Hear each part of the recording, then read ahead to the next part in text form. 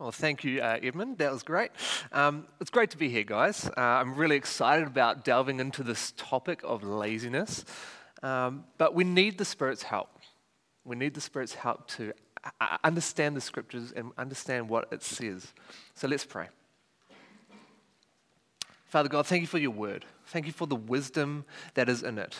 I pray that as we consider what it means to die to laziness and rise to zeal, that you'd work in our hearts and minds so we can see what your word says and see Christ more clearly and live in response to his good work. In his name we pray. Amen. Well, growing up, no one ever warned me just how much work there was to do in life. I don't know if it's the millennial in me, but yeah, I wasn't prepared for it. When you're old enough to crawl, your parents are trying to get you to put your toys back into the toy box, and that sets up the pattern for the rest of your life, right? You go to school at the age of 5 days a week, slogging through these tough school assignments until you're 18. And don't get me started on the chores, right? You're like your parents trying to nag you to get your jobs done, to clean your room, to mow the lawns, to do the dishes. And the work's only just begun at that point, because once you finish school, you go off to uni, right? Those innocent school projects turn into these brutal assignments, right? And exams as well. And if you think uni's hard, try holding down a 9 to 5. Sorry to say, uni church, 9 to 5 is hard work. And it's not just our careers that are hard work. Relationships require hard work too. Trying to keep our social lives intact amongst all of that. Dating and marriage takes work. Thankfully, I've got a kid on the way. I've heard that raising kids is a breeze, so we're good. Why do we have such a distaste for work? Some of you right now are probably thinking, why are we even talking about work, right? It's the weekend. The Bible has a lot to say about work. And in fact, the Bible reveals God himself as a worker. Not only do we see in Genesis that God works by creating the universe, but he works by sustaining the universe too. Work is a good thing because God himself is a worker. Genesis also tells us that we've been created in the image of God to reflect the God who works, right? Genesis 1:28 says this, Adam and Eve are to be fruitful, multiply, fill the earth, and subdue it. God gives Adam and Eve the responsibility of cultivating the earth, of taking dominion over God's creation. We're designed to work because we're designed after a God who works. And just as planes are designed to fly, humans are designed to work. There's a show called The Good Place, which my wife and I love to watch. It kind of explores what the afterlife would look like from a kind of secular worldview. And in this afterlife, there's no God, but there is a supercomputer called Janet. And as a reward for getting into the good place, the supercomputer grants you whatever you want for all of eternity, right? So if you ask for a chocolate milkshake, it'll appear in your hand.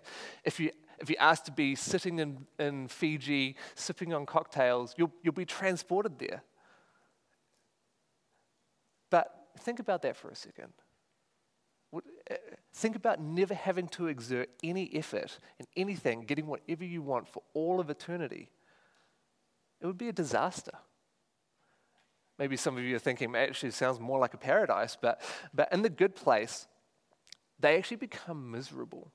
They never have to exercise their mind. They never have to exercise their body. They never exert any effort in anything. They're never creative. And so their minds start to switch off. Their brains start to turn to mush. Once they live for any more than a few years in the good place, they start to become these kind of subhuman, glassy-eyed laziness zombie type things. It's not pretty. What was meant to be a utopia in the good place turns out to be quite the opposite. Because humans are lazy. We don't like work.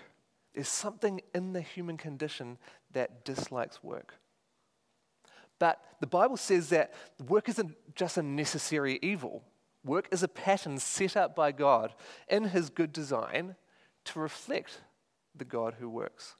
And unlike the good place, Heaven will be a place of work, but it won't be the toil tainted by the curse of sin. It will be restful work, work that we take pleasure in.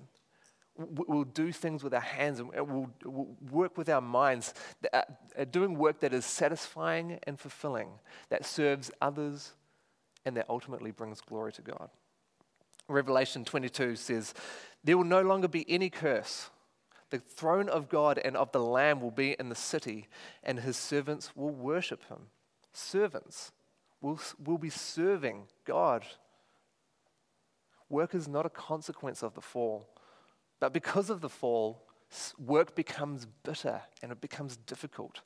But it doesn't change the necessity of work or the goodness of work.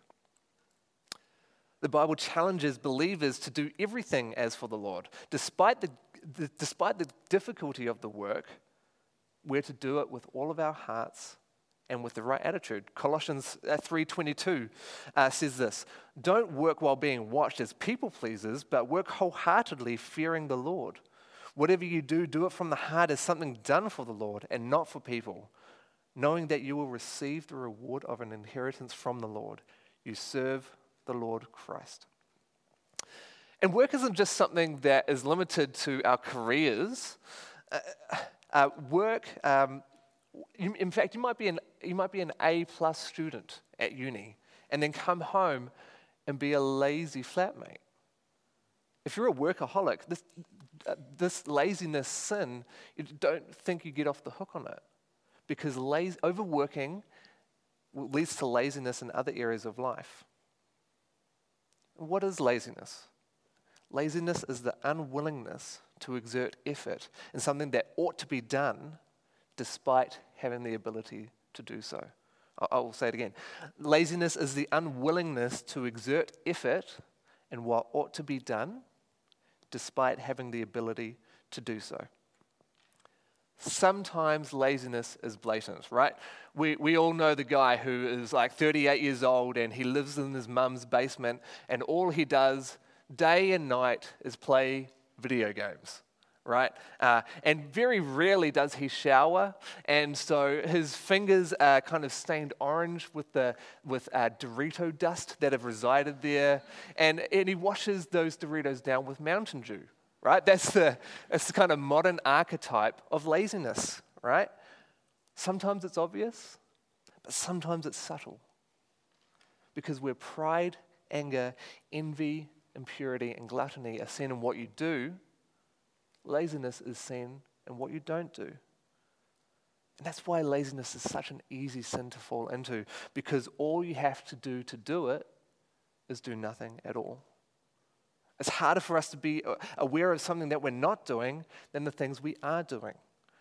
And so often when I come to confess my own sins before God, I can think of the times where I've been selfish, I've been greedy, but I often struggle to think of the times where I've evaded my responsibilities or I've been inactive. But the book of James makes it super clear. James 4 verse 17. So it is sin to know the good and yet not do it. Friends, laziness, like all sin, is deadly.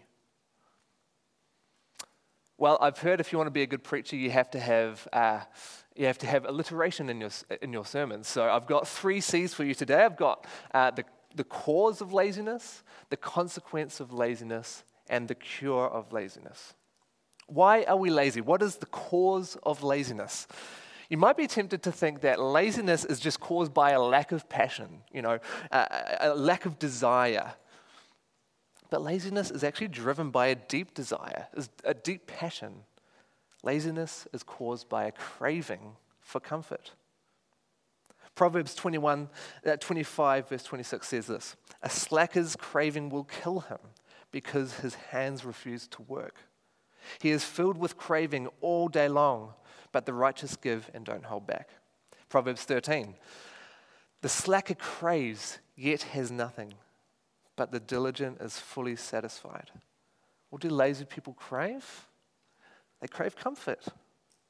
And some of us don't think we're lazy because we're busy working hard, but we can kind of easily slip into this work to be lazy mentality, Some of us go to work or uni begrudgingly on a Monday, slogging through our assignments, through our work, and so we can kick up our feet on a Friday, take it easy, and be lazy for the weekend.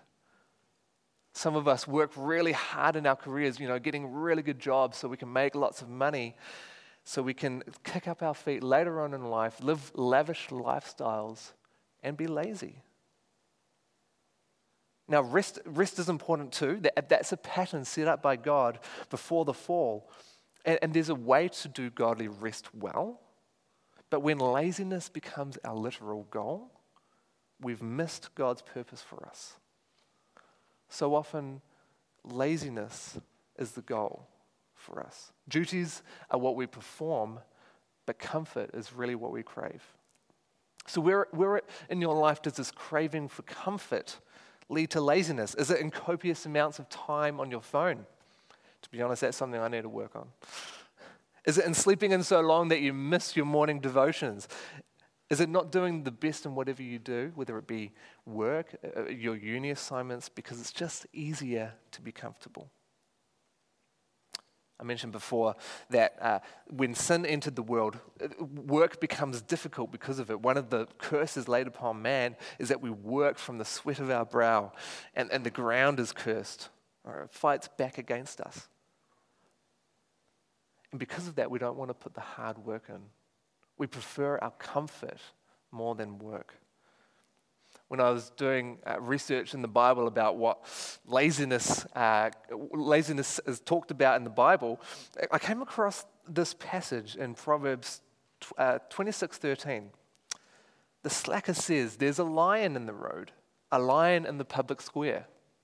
I was initially like, what on earth is that talking about? A lion in the road? But the more I started to look at it, the more it started to make sense. The slacker in this proverb, the lazy person, he loves his comfort so much. He doesn't want to go to work. He just wants to stay in his PJs all day, watch Netflix, right? Play Minecraft, right?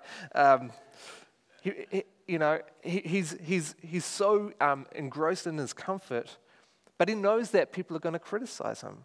And because of his distaste for work, he crafts these excuses. There's a lion in the road. I can't make it to work. There's Auckland traffic in the road, right? I can't make it to Connect Group. Uni is the lion that keeps me at my desk, and so I can't serve in church, or I can't clean the car, or I can't help out at the flat.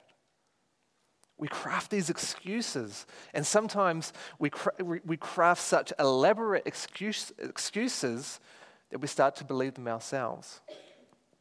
I think we have to examine ourselves whether the reasons that we come up with are genuine or whether we've created a lion. Proverbs 26:16 says this, "In his own eyes a slacker is wiser than 7 who can answer sensibly."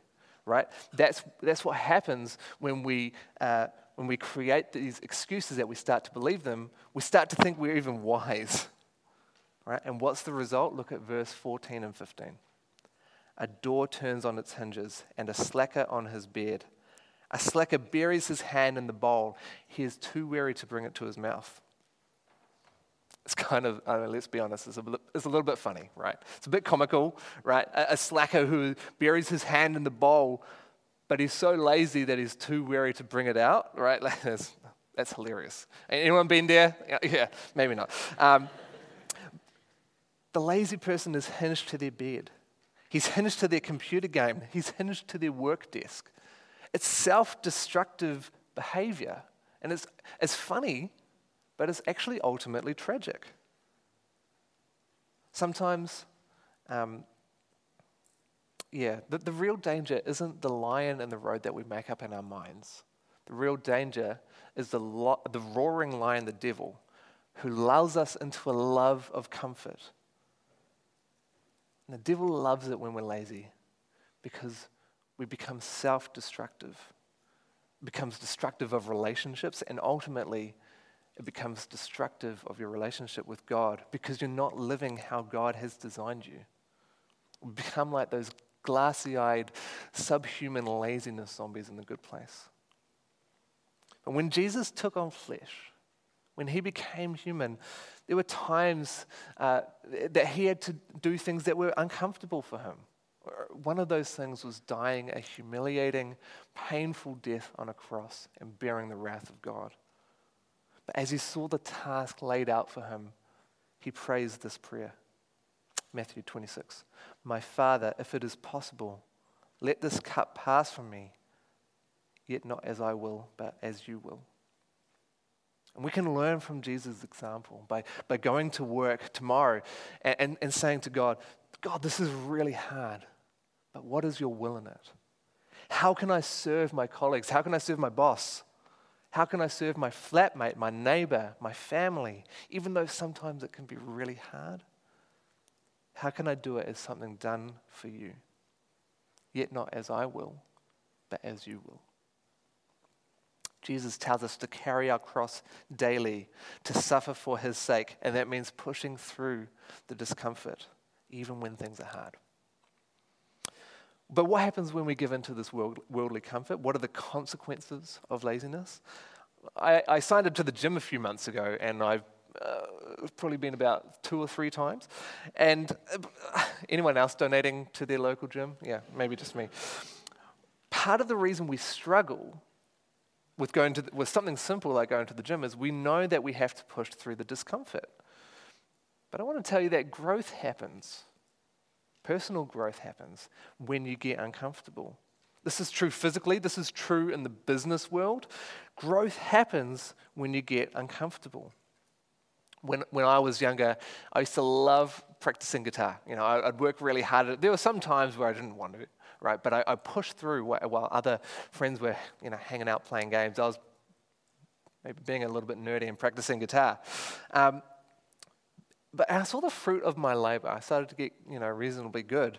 But when I went off to uni, I started to kind of rely on my talent from my young age, the hard work that I'd put in earlier. My laziness led to some pretty dark places. I stopped going to church. I stopped reading my Bible, and not only that, I discovered the enticing world of entertainment: YouTube, Netflix, gaming, Call of Duty. I can't imagine how many hours I wasted in front of a TV screen.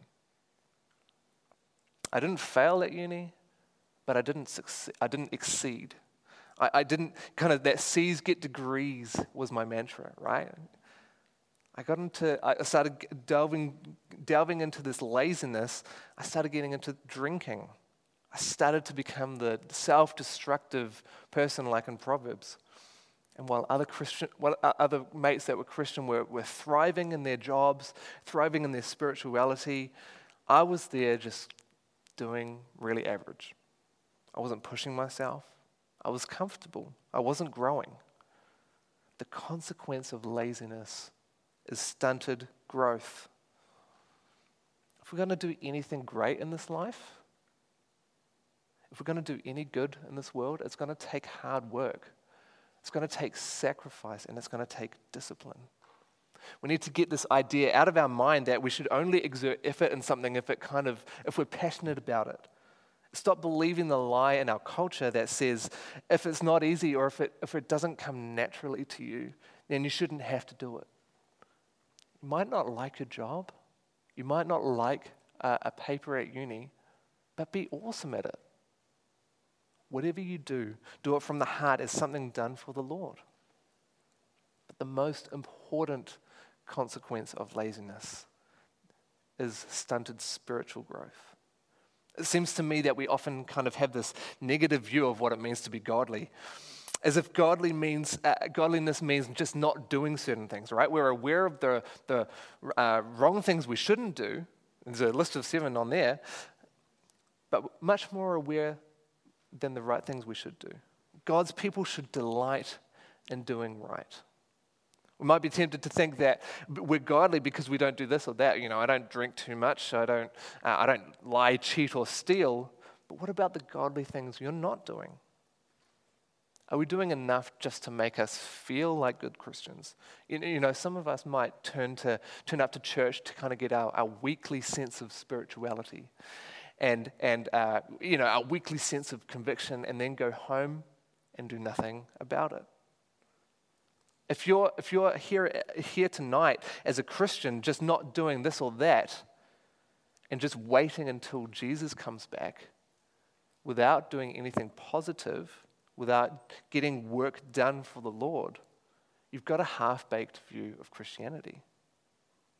And you end up idle.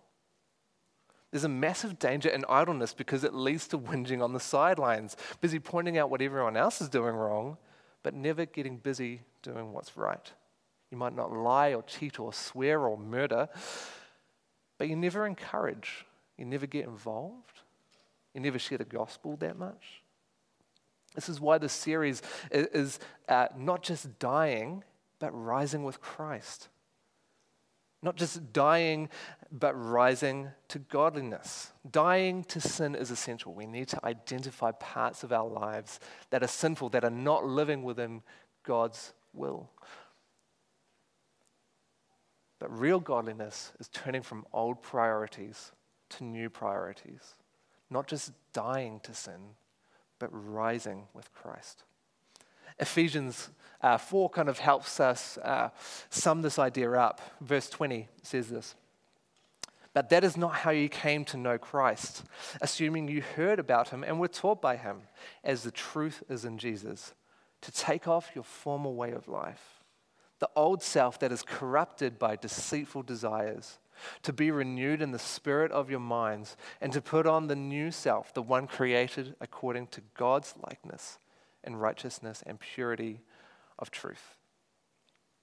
Some of us have this illusion that one day we're going to wake up and the Holy Spirit's going to pull back the covers and pick us out of bed and carry us to the table, and he's going to put a nice kind of well-brewed espresso coffee there for us while we have our morning devotions, and it's just going to be this rich time, right? Like the Holy Spirit's going to be teaching you, like, this word in the Greek is like this, and it's going to be this amazing time.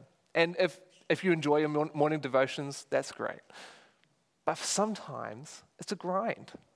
Sometimes it's hard work, knowing and loving the scriptures. Prayer and Bible reading are called spiritual disciplines. They're disciplines because you wake up even when you don't feel like it. And you read your Bible when you don't feel like it. And you pray regardless of whether you feel like it or not. Some days you will enjoy it, but other days it's a grind. The consequences of laziness is stunted growth, especially stunted spiritual growth. You're not going to grow unless you push through the discomfort. But how do we do that? In a world full of so many amazing comforts, the entertainment culture that we live in, a world full of comforts that have been unrivaled by any other society, how are we supposed to find zeal in pushing through discomfort? And how do we find zeal in things that are hard in godly living? Well, we all need to just go home and delete our Steam accounts, delete our Netflix accounts. No, I'm not saying that. Don't delete your Steam account. That's great. Add me, and we'll play some games together. And rest, for rest. No, what we need is actually deep-rooted change in our hearts. We need new priorities. Self-help books like 7 Habits of Highly Effective People or 12 Rules for Life that might give you some helpful tips on discipline, but it's God by His Spirit who promises to make us alive in Christ when we're dead and helpless in sins. It's the Spirit who gives us new godly priorities. If you're here for the first time checking out Christianity, you might be thinking, mate, these Christians are hardcore. Like, they're all about, like, don't do this, don't do this, do this. Or maybe you are one of those people, you try and live a pretty good life. I want to tell you that the central message of Christianity is that we were helpless in our so-called good works. And we needed God to save us. Ephesians 2 says this: "For you are saved by grace through faith. And this is not from yourselves. It is the gift of God, not from works, so that no one can boast. Friends, this is great news. None of us could ever work hard enough to somehow merit salvation. And the understandable inclination in a world full of false gospels is to say this, we are saved by grace through faith. It's not from works, but we often stop there. Verse 10 says this: we are his workmanship, created in Christ Jesus for good works, which God prepared ahead of time for us to do. We're saved from sin for good works. But I said before that the craving of comfort is the cause of laziness. But paradoxically, the love of comfort is also the cure for laziness. How can it be both the cause and the cure? The difference is that the cure of laziness doesn't come from being hinged to our bed. The comfort that comes from binging a Netflix series or binging a game or overworking when you should be doing your responsibilities. It comes from the comfort that knowing that God has secured our salvation. But that comfort doesn't leave us lazy. That would be a lazy gospel. Godly comfort spurs us on to good works. Godly comfort leads us to a change of attitude and works. In the passage that was read out by Edmund earlier, Paul outlines the gospel. The fact that Jesus genuinely rose from the grave, right? He walked out of that tomb. And he even appeared to over 500 people. And this is written in history. Friends, this is not a myth. This is real life. Jesus rose from the grave. It's amazing. It's a truth that will change your life. And it changed Paul's life. Look at 1 Corinthians. Last of all, as one born at the wrong time, he also appeared to me.